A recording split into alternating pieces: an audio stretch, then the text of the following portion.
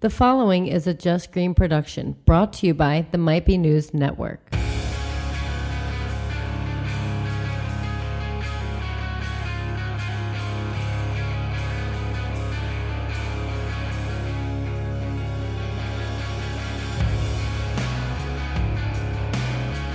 Hello, everyone. Hopefully you can hear us. This is our first show for the Novak and Franz show. How you doing, Novak? I'm good, man. I'm good. Can we lower the music a little bit? Kind of hard to talk during a fucking full-blown rock show. I respect it and all, but... Did Carl of the Moxie compose this song? That's what I hear. Yeah. So with us today, we have, of course, Brandon Novak, yours truly, Joe Franz. We got Taylor. We got Craig Schumard, CJ. And we also have the Greek, who's messing around with his phone on Tinder. What's up, Greek? Hello. Greek and I go way back. I'll explain that later. Does the music have to play throughout the whole thing? Yeah, let's fucking dead this shit. You really hit the music, don't I can't do this. When we did Radio Bam, did you like the music? Did you? Well, I liked it, but it was like an intro and then it cut to us talking. Yeah. You know, I felt like I was talking during a rock concert. So, as probably everyone listening to this knows, Novak and I are working on several projects right now. And, you know, unfortunately for me, I have to talk to him about once a day. But one thing I've never asked you about, and I've always been meaning to, and I always forget because we always have business at hand, is, and I never thought I'd say this, but you saved someone's life. Yeah, I did. Well, we'll get to that in a second. Well, how come everything we say, we're going to get to in a second? I'm not ready to go there yet. Okay.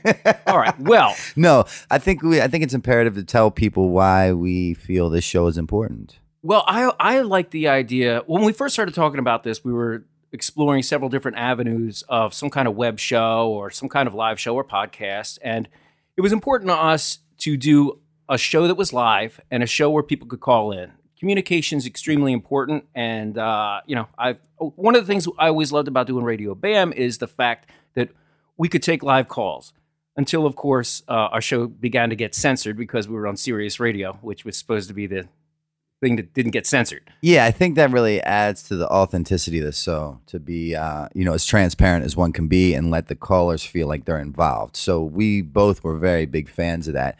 But when we were toying around with the idea of a podcast, I thought it was brilliant for you, Franz, and myself to team up and do this because we couldn't come from two more opposite spectrums of life, right? But somehow the power of the universe has brought us like to an even accord where we're on the same page with most things, but come from completely two different backgrounds. So I think it's a really imperative and interesting concept of two completely different different people with such like minds, if that makes sense, to kind of expand, explore, talk about their views on things. Yeah, and it's weird because we have both done dramatically different things, but a lot of the same things. Like, for example, we both worked in restaurants.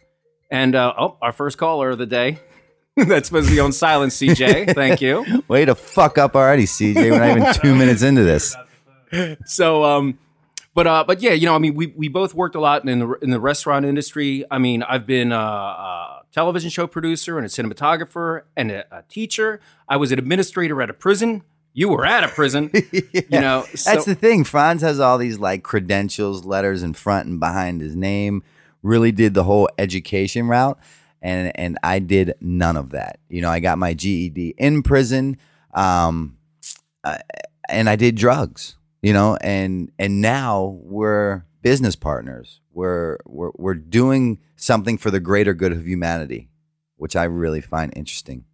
Yeah, it is weird. I never really looked at it like that. But our first book, Dream Seller, has helped tens of thousands of addicts recover worldwide, and it's I get a lot of compliments on the insights that. Stop bragging. All right. Well, you get a lot of compliments too, Novak. So that'll make it okay.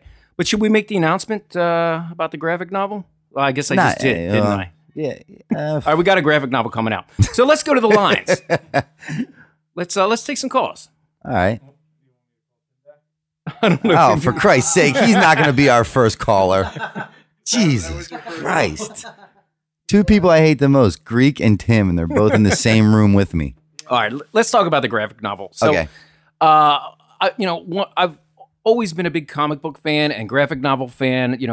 From Mad Magazine to Weirdo, everything from like Robert Crumb to Daniel Close to Peter Bagg. And I always wanted to do this.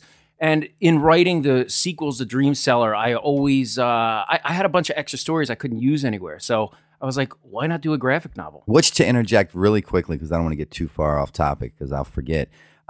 When I ended up in my 13th inpatient treatment center, right, I walked in there literally with the clothes on my back, 8 scarves, 2 jackets, 3 socks, 1 stick of deodorant, fit into a bag, doubles a pillow, 4 cigarette butts I picked off the ground, a needle, a spoon, and a restraining order. No one was talking to me. No one was accepting my calls. No one cared how I was doing. They were tired of wasting their time and efforts on me. But you, Franz, the one who had discounted me quite some time ago, and I'm pretty sure you wrote me off, for some reason, and it still baffles me, you would come every Sunday. And you were the only person that would come visit me every Sunday. And I don't know if you saw something different or what the deal was, but you would come up there and you would kind of walk with me through this journey, and you would start talking about these projects that we had. And we hadn't completed the second book, which came out about 9 months or a year ago.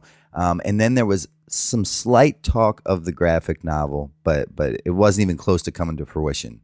Real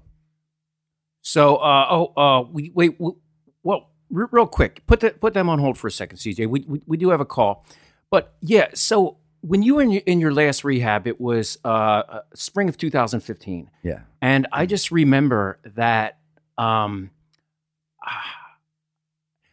looked at all of your other rehabs as something you went into with the best intentions, but this last time I decided to go through. CJ, just tell him to hold. We don't have to take the call immediately. He's panicking. we're fucking with you, CJ. Okay, so anyway, your last time in a rehab. So all your other prior times in rehab, I looked at them as you went into these things with the best of intentions, but it was. I knew that when you got out, you had basically a clean bill of health, and you could assimilate back into society and do the same thing all over again. And I saw this self-destructive pattern of behavior. So the last time you were in a rehab, I said, I'm just going to give it one more shot. We weren't friends anymore. When you did 10 and a half months over in George W. Hill Prison, I didn't come to visit you. You hated me, and I resented you, and I always thought we had a lot of potential in working together. But then I went crazy and said I was going to sue you. Yeah. All this outlandish fucking behavior. Yeah. I mean, you would make my life a living hell. But when I went to that final rehab and I saw you in there and I took a look around and I was like, where is everyone, Brandon? Where are all your friends? And you're like, you're it.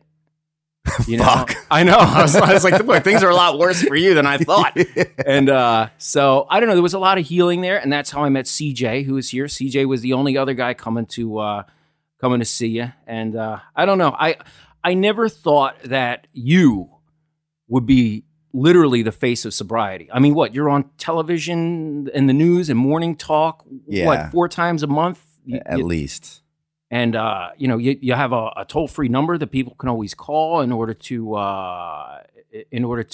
get into a rehab, and you take those calls day and night. I see you with that second phone walking around, texting all the time and getting people the help that they need. It's rather crazy because I bought into the concept that my defects could become my biggest assets with the slightest shift of perception, right? Because I learned that my mentality will create the reality for which I live in. And if I could just change my perception, I could literally change my world. And they taught me in that treatment center, boys do what they want to do, men do what they have to do. It's time for you to suit up, show up, and put one front for the other. And I hate confrontation at all costs. And you and I, Franz, we got to this barrier. We got to this place where we could not move forward because in my mind, and this only existed in my mind, is everything world was one big chess game, right? Because I told so many lies and they had to align with the other lies and 10 more lies down the road. And I didn't know how to get past it, but they told me I had to do what I had to do if I wanted to get better. And I sat down with you for the first time in my life. And I put all my cards on the table. I said, this is what I'm thinking. This is how I'm feeling. This is my insecurities. These are my fears. And I thought you knew all of them, right? Like I thought you knew everything. And you looked at me, and I'll never forget it. You looked at me and you kind of cocked your head to the left and you said, I had no idea. I had no idea. And it was such a freeing experience because the burden was lifted. All that weight that I was carrying on my shoulders diminished in the blink of an eye. And I think at that very moment, then I became very open and vulnerable with you again. And our relationship kind of was reborn, if you will. And that was actually pretty recent, you know. It's weird because step 9 is the most dreaded step and by the way, this isn't a recovery show. This is just a topic we just happen to be on, everybody. But, you know. This kind of brings us to the here and now of how we're here and why we're here, yes, what we're doing. Yes. And it's so strange because step 9 is when you have to make amends to the people you've harmed through your addiction. And it's the most dreaded step in sobriety, but it is the most freeing step. I mean, that's what liberates you from the chains of guilt. Yeah, I mean, I really underestimated that step, and I did my first one, was the easiest one, my mother, and I had maybe 4 months sober at the time, and I went to her and I said, you know, I went to her, I told her everything I had done, asked her if there was anything I had left out, how could I make my wrongs right. And now, mind you, I only had 4 months sober, and I'm the boy who's cried wolf a lot of times for a lot of years. And I wasn't sure if my words held weight, but I knew that my way no longer worked, so I was willing to follow the suggestions of my predecessors who not only got sober, but stayed sober throughout the years, and they said that this was imperative for me to do if I wanted to stay sober. So I did it. And of course, her response was all she wanted back from me is for me to continue on my journey. But something very imperative happened at that moment when she forgave me and wished me well on my journey of sobriety. Although she might not have realized the hard work that I've done to get to this point, I did. And now what had happened was I shedded that layer of junkie skin that I wore for so many years. So even if she didn't look at me different, now I looked at me different. I looked at her different. My perception had changed, and now I'm not expected to steal her purse anymore. Now I'm not expected to burn her house down anymore. Now I'm not expected to rob her of her sleep or rob her of the love she wants to give her son. And it was such a freeing experience. You know, it was like, once again, a lot of reborns, rebirths in this journey.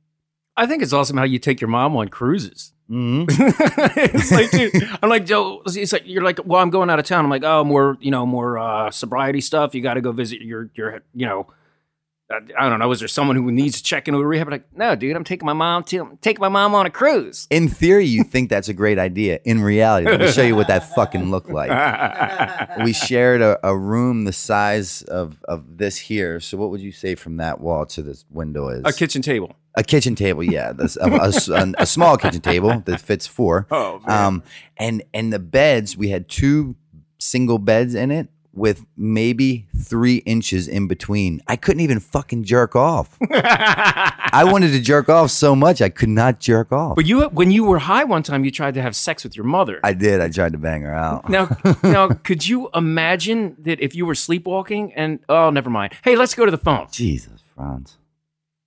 Can't take you anywhere. Okay, so here we go. CJ, come on. This is our first caller, ladies and gentlemen. We're very excited. Oh, it better not be fucking Tim. I can't hear him. Nope, our first caller and our first failure. Way to blow that, CJ. Well, that's okay.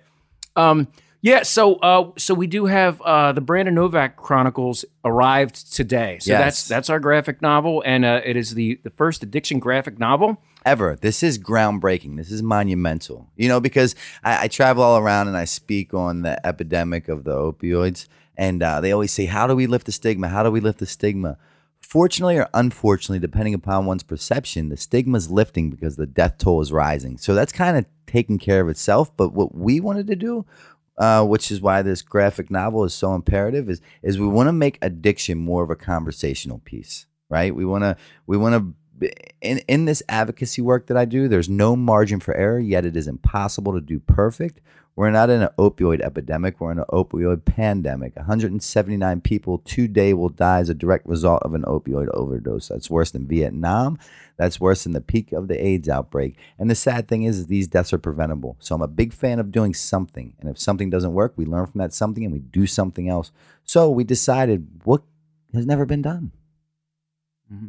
Yeah, and there's one of the things I like about this graphic novel is it really rings to the the classic indie days. Like, we're talking like 85 to like the mid 90s. There was this period of indie underground comics. So it kind of harkens to that era. And so these are 5 different unique stories. Some are comedic, some are tragic, some are lighthearted. But, our featured story, which I really like to return to this time in my life, is a CKY story. So it's a frantic race for Novak to walk the white carpet of the VMAs. And I don't want to tell you too much about the story, but we got Bam, we got Phil and April Margera, we got Ryan Dunn, we got Chris Rabb, we got Raekwon, and these are all true stories. Don Vito. Yeah, and Don Vito, God rest his soul. These are all true addiction stories. So we really brought these characters back to life. It's the first time without actually being filmed on TV that all these people were in a weird way, one room together. And it kind of shows each person's character. They all have their 2 cents about my actions, and they definitely want to add them in. And it's, it really, each short story kind of is a cautionary tale of where my way always got me. And like letting people know that it was a party. I had a lot of great times, such good times partying, but then those good times ended. And then I lost the say-so in the matter of if I wanted to continue or not. So, what was the? People always ask what the hardest part about going to a rehab is in sobriety. What was the easiest part? Well, for me, I do a lot of interviews. They're like, "What's the craziest thing you've ever done? The craziest thing you've ever done?" And they're expecting God knows what for the answer. And I can honestly say the craziest thing I had ever done was walking into that 13th inpatient treatment center, a homeless heroin addict at the age of 35. I found myself at a point in life where I was the kind of alcoholic that wanted to kill himself on a daily basis, but I didn't want to hurt myself in the process. I was horrible at suicide because I kept waking up. I was at a point in my life, I was so low, the curb looked like a skyscraper. And I just didn't know what to do. But I knew that what I had always done no longer worked. So the fear of the unknown was unimaginary, Is that even a word, unimaginary? Unimaginable? Unimaginable. Yeah, we'll go with that. Imaginary? Now you're fucking confusing me. But that was like, but the easiest part was, the scariest part was wondering if I was going to get in. And then when I got in there, it was you, Franz. You came to me, you said, "Are you depressed?" And I said, "No, I feel like I hit the Mega Millions," because I knew if I got one more chance, I was going to take full advantage of it. The scary part was wondering if they were going to get me a bed or not. Once I got in, the pain was great enough. And as we know, pain is an excellent motivator. That gift of desperation that I had experienced overcame a sense of willingness unlike anything I've ever known. So I knew if I could just get a bed, I was going to take full advantage and run with this motherfucker because the stakes were too high. I did things in life that people equate to success or happiness that some even dream of doing. In reality, my mother had bought me a plot. People had taken life insurance policies out on me. I ended up on life support for 7 days. And I was alone. That was the scariest thing. I was alone. I was alone in this world. And I knew it didn't have to be. So what I had realized is I went from possessing this job, and that job consisted of knowing everything, to walking into that 13th inpatient treatment center, coming to the realization that I know that I don't fucking know. And my very best thinking continuously gets me here. And the common denominator in my problems are me. The only thing that blocks me from getting better is me. So I went into that last facility without a plan. And that lack of plan has produced the pest of plans. Because what I learned in treatment is that expectations are nothing but unfulfilled resentments. So the moment things don't go my way, you don't act as I think you should act, say as I think you should say, or feel as I think you should feel. I'm fucking furious and I'm let down and it's poor me, poor me. When in reality, why not me? Well, caller, do you have a question for Novak or about anything?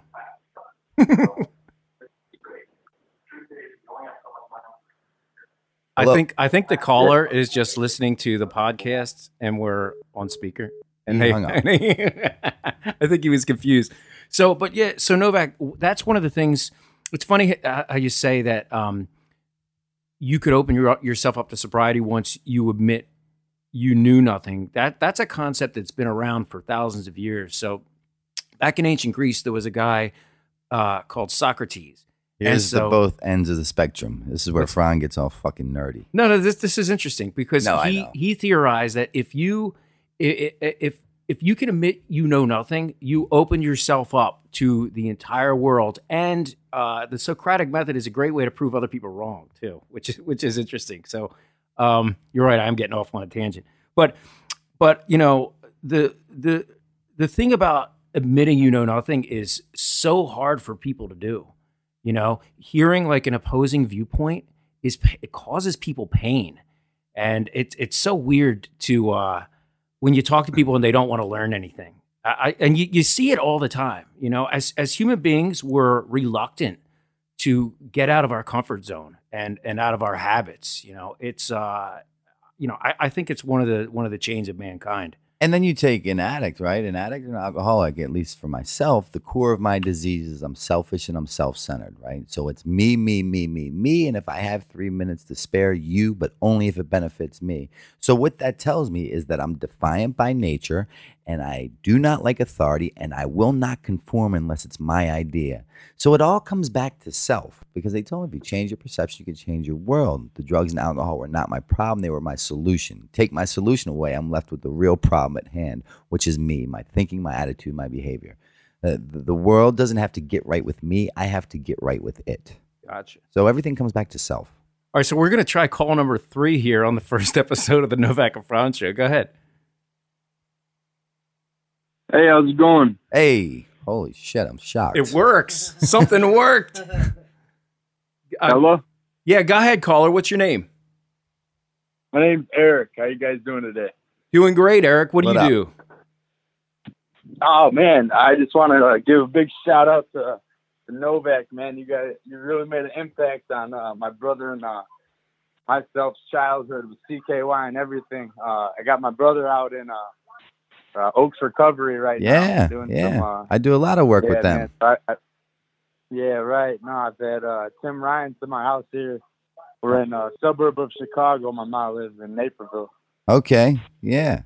I appreciate everything you guys are doing, man. You guys are doing one hell of a job. Thanks for calling, man. God bless you, and Eric, you know Tim Ryan? I do know Tim Ryan. He actually lives down the block from my mother here in Chicago. You should probably move. I'm actually in Chicago right now. Yeah, I would move if I was you. Move you got to get away from that guy. No, he's a good friend. Yeah. I love him, and thanks for calling, Eric. We really appreciate it. Yeah, man. God bless you. No problem. All right, brother. Most definitely. Appreciate. So it's so Tim Ryan just we wouldn't let him through, so he had to make his neighbor call to get through. Yeah, Tim Ryan is one of the guys who kind of like mentored Novak. Oh, don't say that. In the early days, he did. Oh my God, his ego is through the roof right now. He's probably calling CJ on repeat over and over and over. Is that who's calling? Is it Tim Ryan? Oh, he will. Don't you worry. Okay. Yeah, go ahead, caller. Hey, this is Creech. Yo, hey Creech, what's up? What up, man? How are you? Pretty good, man. I just wanted to, I'm in the middle of filming something, but I did want to call in and just congratulate you on the first podcast. Thank you, sir. Yeah, man. Appreciate that. Following in your footsteps, my brother. How you been keeping busy, man? You've been you've been filming a lot? What have you been doing? Yeah. I've just came back from Raleigh. Did some interviews with like Barry Bostwick and a couple of the actors from Rocky Horror up there, and just doing a lot of stuff behind the scenes with Dave and Creech, and we just been working that end for the most part. Who's the most famous person you ever interviewed? Oh, I mean, personally, I think probably Robert Englund. I don't know, because I grew up with Nightmare on Elm Street, so interviewing Freddy was pretty big for me. But I mean, I've interviewed most of the cast of The Walking Dead. I know that's a really big show, so maybe some of them, since it's still in the news. Didn't the guy from what was it, Breaking Bad, intimidate you during an interview? Didn't he scare you? Yeah. I interviewed the guy who played Walter Jr., R.J. Mitty, and I interviewed Gus, who's now on Better Call Saul as well. That was Giancarlo Esposito. Yeah, those were those are pretty big too. But he scared you. He intimidated you. He basically acted like his gangster character on the drug dealer character on the show, and you were buying the act. Yeah, no, the whole interview, he was completely in character, intimidated the hell out of me. Like there's literally a picture of me like mid-interview laughing, trying to keep it light, and he's just got this death stare on. And I seriously didn't know if he was going to answer my question or slit my throat with a blade. It was intimidating, and it wasn't until after we finished the interview and after the cameras turned off that he winked at me and laughed and let me know that he was basically fucking with me the whole time. That's awesome. Probably made for an interesting listen. Have you been watching the new season 4 of Better Call Saul? Not yet. I've got the first 2 episodes on my DVR, so I'm definitely gonna check it out. I can't get enough of that whole universe of shows. Yeah, I mean that's fantastic. That's my favorite show right now. Is Better Call Saul. Love that show. All right, it's. We're stepping on each other. Hey, Creech, thank you so much for calling in and wishing us well, man. We appreciate it, and I love you. Oh, love y'all too, man. Take care, right brother. Again. Bye. Yeah. Bye. Yeah. So for those of you who don't know who Creech is, you got to check him out on Twitter. I know he has a weird Twitter name. I don't even remember. It's one of those ones with like weird vowels. It doesn't even make sense. And I was like, how come you don't get your name is Creech? How come you don't have a cool Twitter name? And he's like, I don't know. I just signed up for the first one they gave me. It was the biggest mistake ever. Well, that's like your email. Your email's retarded. It's like don't say I'm not going to say it, but fuck's sake, man, make it simple. It is simple. There's no dots, no dashes, no. It's like 19 words. Letters. All right, we have another caller, Novak. We'll continue this heated debate later. Dead air. What do we got? Hey, how are you, caller? Fine, Brandon. How are you doing? I'm good, my friend. What can we do for you? I've been not a drug addict or an alcoholic or anything. I've been going through a lot of stuff. A few months ago, I broke up with my girlfriend. She had a lot of family issues, and she wanted to move out, and I wasn't ready. Along with myself, I had some personal issues, and I just felt very lost and confused and stuff. And I was wondering, like, if you can help me out with trying to put some positive aspects into things for me. I think you should really open up and embrace this experience. Embrace what you feel. Don't deny your feelings, because it's only through hard times do I find growth, right? Like I don't dig deep into what I can really obtain or tap into if everything is stagnant, right? Everything's stagnant. I just kind of go on my life and I tread water at best. But it's through these like unpleasing or unwelcoming times do I really tap into what I'm really what my real potential is that I wouldn't know existed if it wasn't through these times of uncomfort or dis-ease. So I think you should embrace it, and I think you should feel it, and I think you should find a purpose and a passion and really grow from this. But it's all perception, man. It's perception. What brings you your pain, caller? Where does this stem from? When do you feel it? Right now, I don't know. Just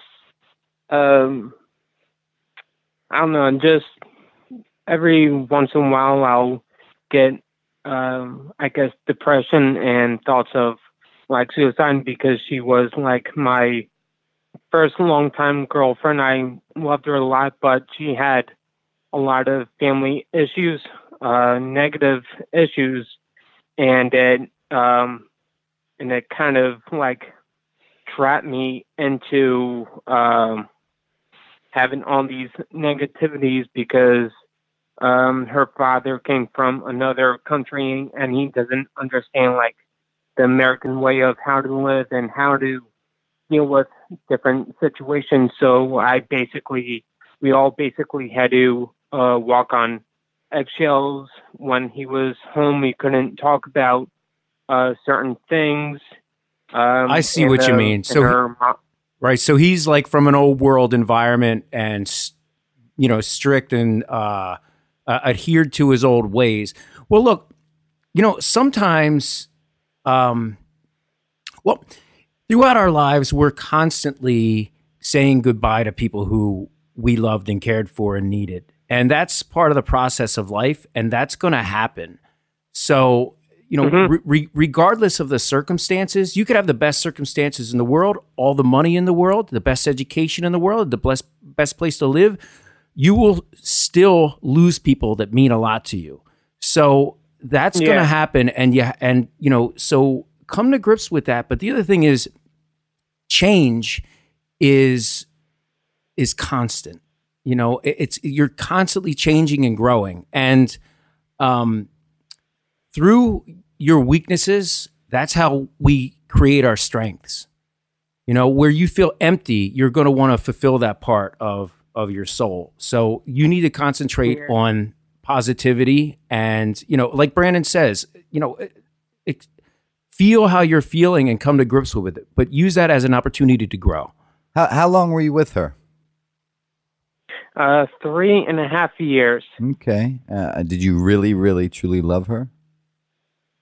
Yes, very much. For I don't know what reason, something just I was feeling all these weird emotions because my dad retired from his full-time job, and then my sister got married and bought a house, and we helped her move in the next day.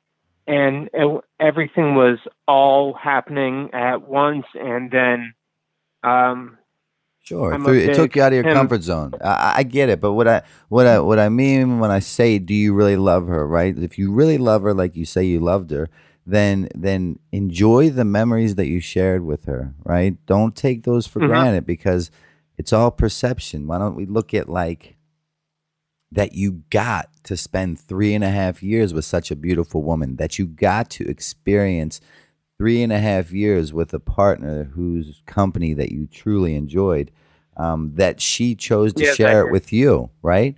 And then it's this fucking, this hallmark saying that I feel guilty giving this advice, but it's true. If you truly love her, like you say you do, then you would want her to be as happy as one could be, whether that's with you or without you.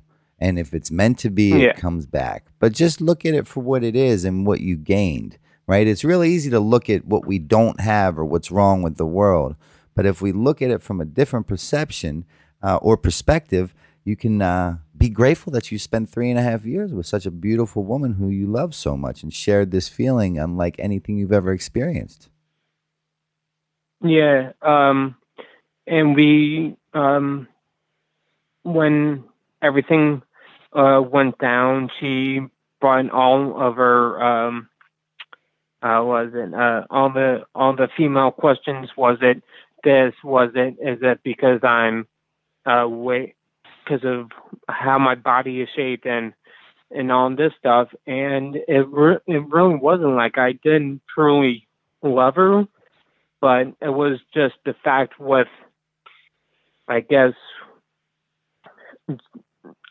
with everything going on, I wasn't ready to commit into something big, and I don't like changes at all. Well, who the fuck does like changes? You know what I mean? Who the fuck does like changes? I'm a creature of comfort and habit. Unfortunately, this is the worst answer that you want to hear, but time takes time. Time takes time. What does make you happy right now?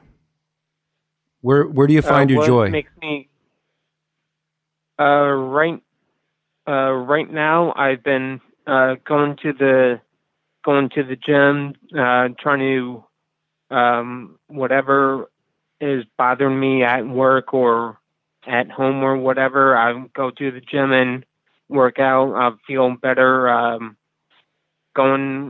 Getting exercise. I've been trying to do. I hear meditation is really good because you relieve all negative issues. And it brings you in your more Yeah, doing things with your body is one of the best things you can do to ease your mind. You know, I mean, working out or meditation or anything like that. I mean, it can help you relax and it can help you relieve stress. So you're doing the right thing, Colin. And continue to talk about it. Do not suppress your feelings and share with people where you're at openly, right? Because left to our own devices, I will become the biggest victim in the world. And then I turn into why me, why me, why me?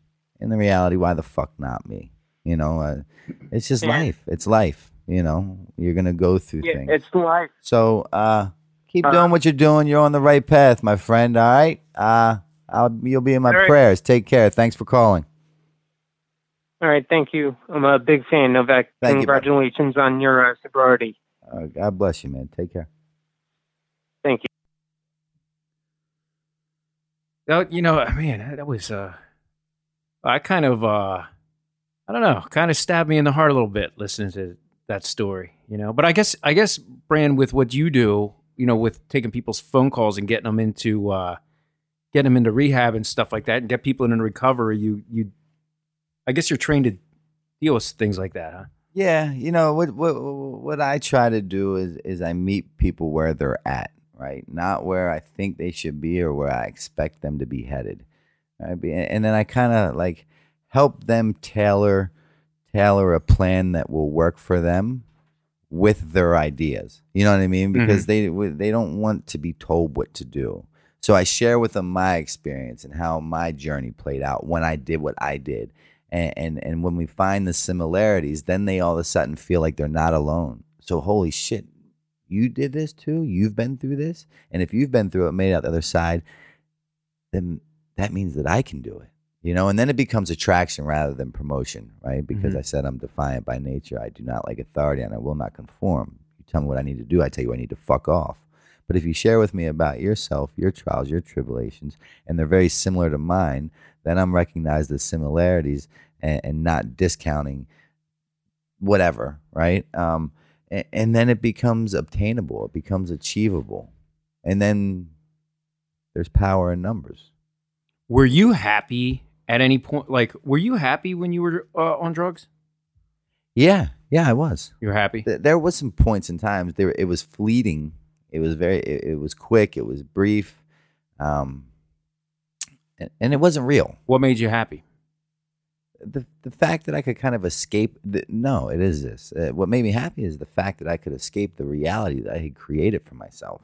I don't think that's happiness. I think that's contentedness. Well, for me at the time, it was happiness because that was hell, right? When I would have that moment of clarity and I would see life for what it really was and knowing that I had created it, I had made it this way, I was willing to do whatever I could to escape it. And the fastest avenue was drugs and alcohol. So I would do that and it would give me temporary times of relief, right? So, and to me, that was joy. I see. Yeah, I see it all the time. But then the bag would run empty, the bottle would run thin, the pills would be gone, and then that moment of clarity would set in, and I'd have to get another bag, bottle, or pill, and I would do that, and all these grand illusions would reappear where this was it. I was going to be done. I'm going to ride off in the sunset with this woman. We're going to start this business. Franz, you and I are going to write 10 more books. We're going to do whatever. And then the high would wear off. And then my life looked like the movie Groundhog's Day. Yeah, you were saying one time you were super high one night, then you saw a house that was you were in Baltimore. You saw a row home that was for sale, and it needed a lot of work. And in your mind, you were like, I could probably borrow enough money to get this fixed up. Then I'll turn around and sell it for twice as much. Then I'm going to buy 2 houses. And then I'm going to live in one and sell the next. Then I'm going to get 2 houses from that. And that'll be 4. And that'll be 8. And soon and slowly as the bag wears off, just by the end of it, it's just like, I'm never going to get $5 from anyone to buy a house. Like, I don't have the discipline it takes. Like, so I guess that's what I mean by what you were saying about the delusions of grandeur. Like, you could create this illusion that everything was going to be okay. And then reality is, when the bag started wearing empty, I wasn't like, I can't even get $5 for this house. It was like, how am I going to get $5 for another bag? Right? So the thoughts of owning that house and turning into an entrepreneur of real estate fucking disappeared immediately when the high started to escape me. Did you ever think that you could get someone help and you couldn't? A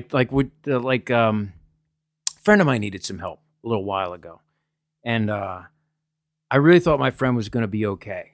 Mm-hmm. So I wrote my friend a note, and I put it in her. She kept like a journal, and I recently got that note back because she's dead.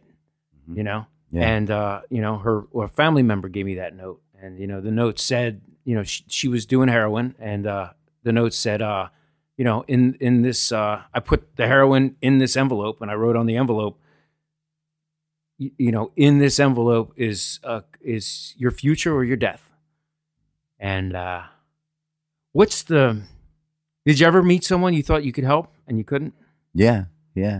But after doing a lot of internal work on myself, right? What I learned, what I've come to experience is I'm not a religious person, but I'm very, very spiritual. And I'm not powerful enough to kill anybody, and I'm not powerful enough to save anybody, right? I can be used as the vessel to, God willing, guide them in the direction for them to find the answer that they're looking for or that they need or want.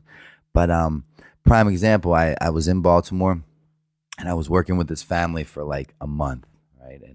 And I had been working with them. I went down to Baltimore. I stayed there for a week. I went out with the family multiple occasions. I went out with the son who I was helping, and he agreed to go to treatment, right? He finally agreed to go to treatment. And he was a tough sell. He did not. He didn't want to do this at all. And I'm good at what I do, but this guy I just couldn't crack. We get to BWI Airport. Him and I are going to fly together to a facility in Florida, my facility that I work for, Banyan Treatment Center, and everything's fine, and all of a sudden they start boarding, and I can see this demonic spirit come over him, right? He went from a very rational person to now reality is setting in. He's about to board this flight and get really out of his comfort zone, and he's starting to see it for what it is. And I'm not even talking to the same person. And I have two phones, and he's giving me every excuse in the book of why he can't go. His bills won't be paid. I make a phone call. I put him on the phone with the person. They say, don't worry, your bills will be paid. My girlfriend's going to leave me. I call my other phone. I use it, call his girlfriend. His girlfriend says, I'm not going to leave you. My job's going to fire me. I'm calling the job. I'm diffusing every ammunition he comes with me with. And then he finally just says, the door's shutting. They said, you got to go. You got to go. He says, I'm not going. And I'm like, oh, this kid's going to die. He's absolutely going to die. And when I turned around to put my bags on the chair to make a phone call to have a car pick us up from the airport, I turned back around and he was gone. He ran. Wow. He disappeared. Wow. I really felt like I lost. I've never felt so defeated, right? And I go out and I call Tim Ryan and I said, Tim, how did this happen? Like, I lost this guy. He's going to die. And Tim said to me, he said, did you stay sober another hour? I said, yep. And he said, you can't put a price tag on that. So ultimately, you won that battle. And I said, okay. So that changed my perception a little bit. Here's the point of the story. Wait. You watched him run away? No. I turned around to put my... Oh, as your back was turned. And then as I turned around, I could see him way up in the distance, his That's back. disheartening, though. That vision. Yeah. I saw his back someone as he bent the corner. fleeing their sobriety. Yeah. Like he was that afraid that he had to run. Mm-hmm. Oh. Yeah. Could not face it for what it was. Man, that's insane. And so then about a month and a half passes. I thought about this kid every day. And I said, if he's not dead, he's going to die. Lo and behold, he calls me one day and he said, first off, I want to apologize. I said, you have nothing to apologize for. I did what you've done. I get it. And he said, I didn't go to treatment that day, but I went a week later. And now I have 30 days clean. And hey, I have 2 of my friends here with me and they need help. Can you help them? So ultimately, he got sober and then he connected me with 2 of his friends that needed help. So this guy that I thought was a lost cause, if not dead already, defied odds and logic. He got sober, stayed sober, and then found 2 people that needed my help. And I helped those people. That's what you call getting paid in dividends. you know, like it really. That's... And to equate it to my vocabulary, I like to call it being divinely inconvenienced or convenienced, depending upon your perception. Because I couldn't see it at the time. And that's when I realized I'm not powerful enough to save anyone's life or kill anybody. I don't have that power in me. Yeah, a friend of mine was so terrified to go. Now, this guy was. I mean, I don't want to say he's your stereotypical Irishman. No, I'm like, no. So my buddy that I used to live with, we used to make fun of him all the time, and because he could never hold a job, he drank a lot, and he was lazy, and he. It got worse though. It got to the point where we couldn't joke about it anymore because it was fucked up.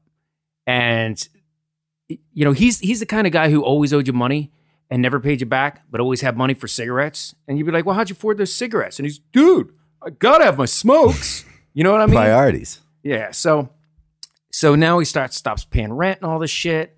Now his rent's building up. Now he's apologizing to why he can't pay his rent. You know, sorry, dude, work's really kicking my ass. It's like, dude, I'm working for the both of us, motherfucker. Like, I'm paying both our rents and bills. What do you mean work's kicking your ass? How about doing more overtime? Anything. Like, what are you spending it on? Well, he's getting drunk with it, right? Yeah. So I kick him out of the house, and then he moves into the next place. He moves in with his best childhood buddy. He kicks him out. Sorry. So now he's like living in some like loser little place with people who doesn't even care about and everything. So we decide, and we hear he's really bad. And when we see him on the street, he's always drunk. So we decide we're going to have what do you call it? An intervention, right? We didn't know anything about him. We just knew you pick the person's ass up and you take him to the place. So we this is crazy. We convinced him to go. He said, I got to go upstairs. I got to get something. Well, we had no idea that what he was going to get was drunk. Absolutely. So, dude, he had like one of those big bottles of tequila, you know, not like the flasks, like the fucking, you know, the like a liter thing. Yeah, or whatever yeah. He drank the whole fucking thing. Yeah. And the doctors. It's crunch time. Yeah. Clock's running down. And we didn't know it. So we're taking him in the car. Boom. He goes into complete shutdown. We're like, what the fuck just happened? So we're taking him to the fucking hospital. And the doctor said, that he's never seen blood alcohol level higher than that. And he's like, another 15 minutes, he would have gone into kidney shutdown, coma, died, the whole 9 yards of severe alcohol poisoning. It's like, he would rather kill himself. He had to have known that would kill him. Like, he'd rather die than be sober. Yeah. I mean, at that point, you're so disconnected from reality. The abnormal becomes the normal. You know what I mean?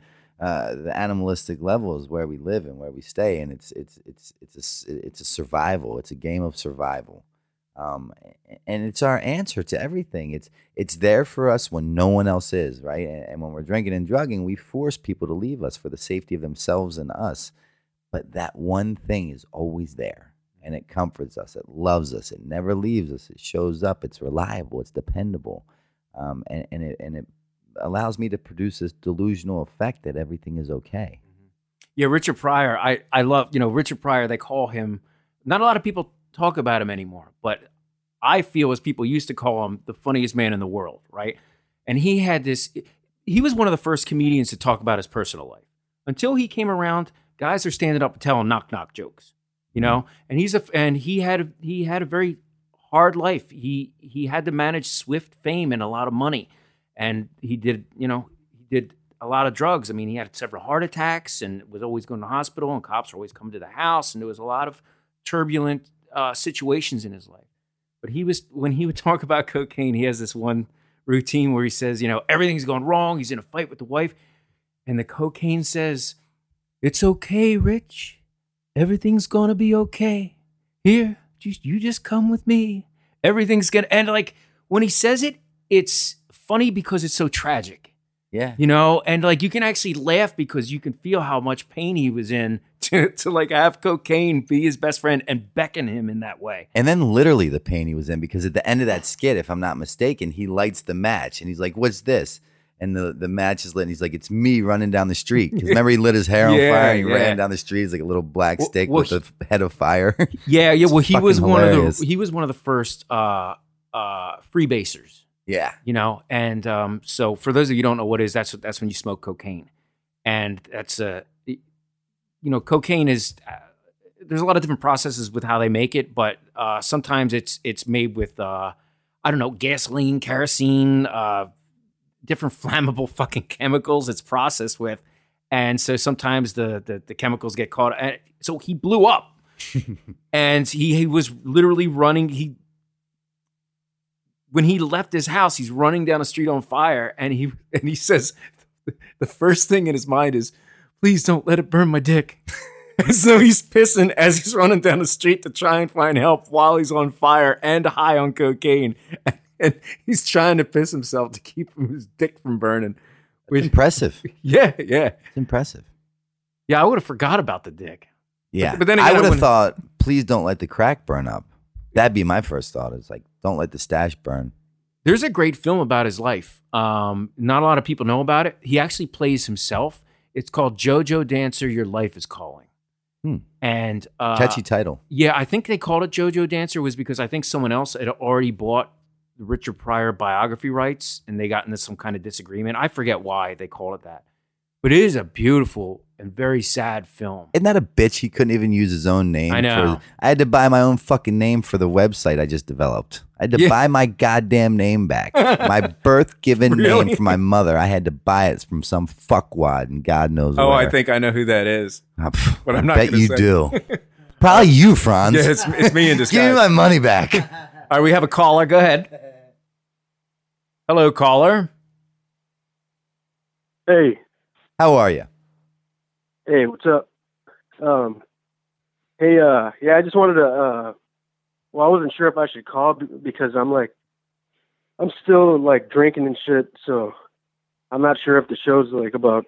It's about whatever the fuck you want it to be. All right, man. That's cool, man. Hey, Novak, I just wanted to tell you, man, that I went to rehab, like in February, and they showed one of your videos in there for everybody, and we discussed it and stuff. Oh wow! I see it worked real well for you. I'm just making light of the situation, man. What do you drink? What's your drink of preference? I drink vodka. I stopped drinking vodka, man, but I would be drinking like a fifth every day and shit. Okay. So you don't drink much anymore? No, I really cut down big time. I drink beers once in a while, but I don't. I was like, I'd be getting blacked out all the time was my problem, man. And I'd just be acting crazy and shit. All right, cool. So you don't currently have a problem, or do you? I don't. I'm not sure, man. I mean, I'm not 100% sober, but I'm not.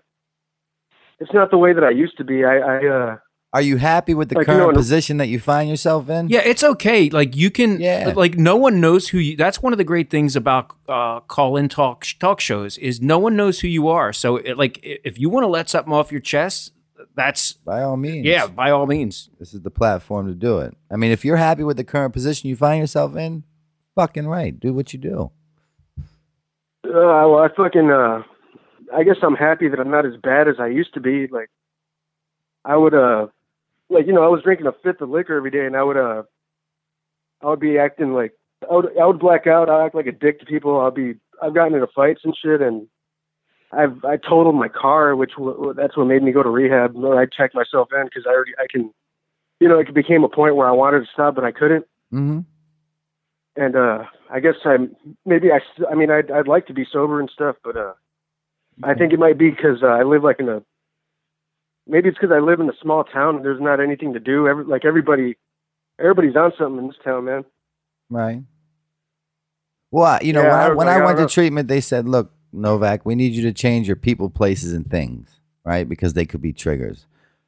For myself, right, I was such an extreme case. I didn't have to worry about changing people, places, or things because I had no people, I had no places, and the things, all I owned was the clothes on my back, right? So I didn't really have to do that.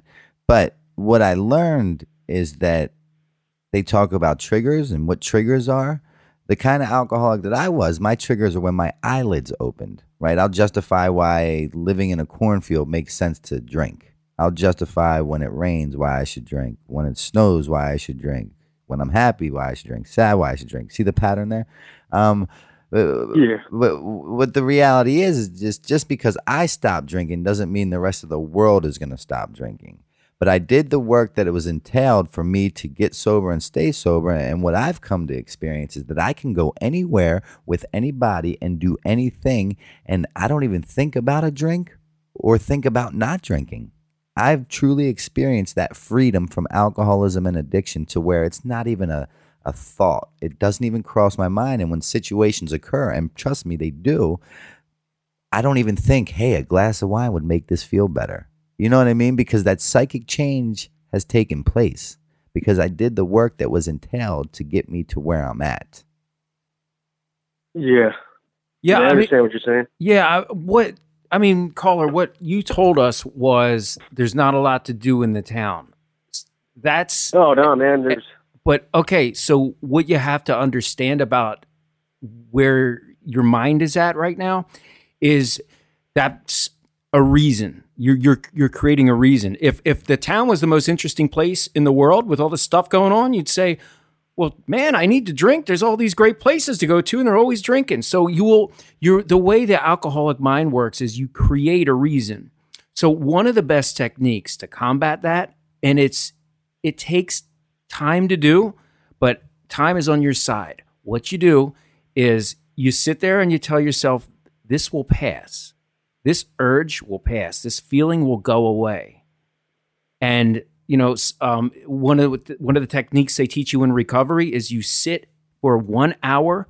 You don't look at your phone. You don't have any distractions. There's no music. You just sit and you just relax and let your thought pattern flow. So maybe if you practice that technique, I wouldn't necessarily consider it meditation. It's just a discipline technique. Maybe that might help you through. And these are, as Franz was just discussing, things that they do with people that are in treatment. But going off of what you've shared with us, you're not in treatment and you're actively drinking. And I'd have to really talk to you in depth to see the weight and severity of your alcoholism. But if you're at a point in your life where you can't stop on your own, right? The first issue that needs to be addressed is your drinking, because you can't quit drinking. Does that make sense? So it's like we got to put the drink down first, and then, God willing, get you into a facility where therapists, psychiatrists, doctors, physicians, they can help you uncover in order to discover in hopes to recover. Find out the real problem at hand, because the drinking is not the problem, it's the solution. Something else makes you tick. Does that make sense? I understand what you're saying. So, I mean, if you're looking for help, I'll gladly give you my number and we can call off air where it's a more private setting, and we can do what we have to do to get you the help that you need and deserve, if you want. If not, that's fine too. So if you have a pen, I'm just going to give you my number, and if you want to call, cool. If you don't, cool. That's all right.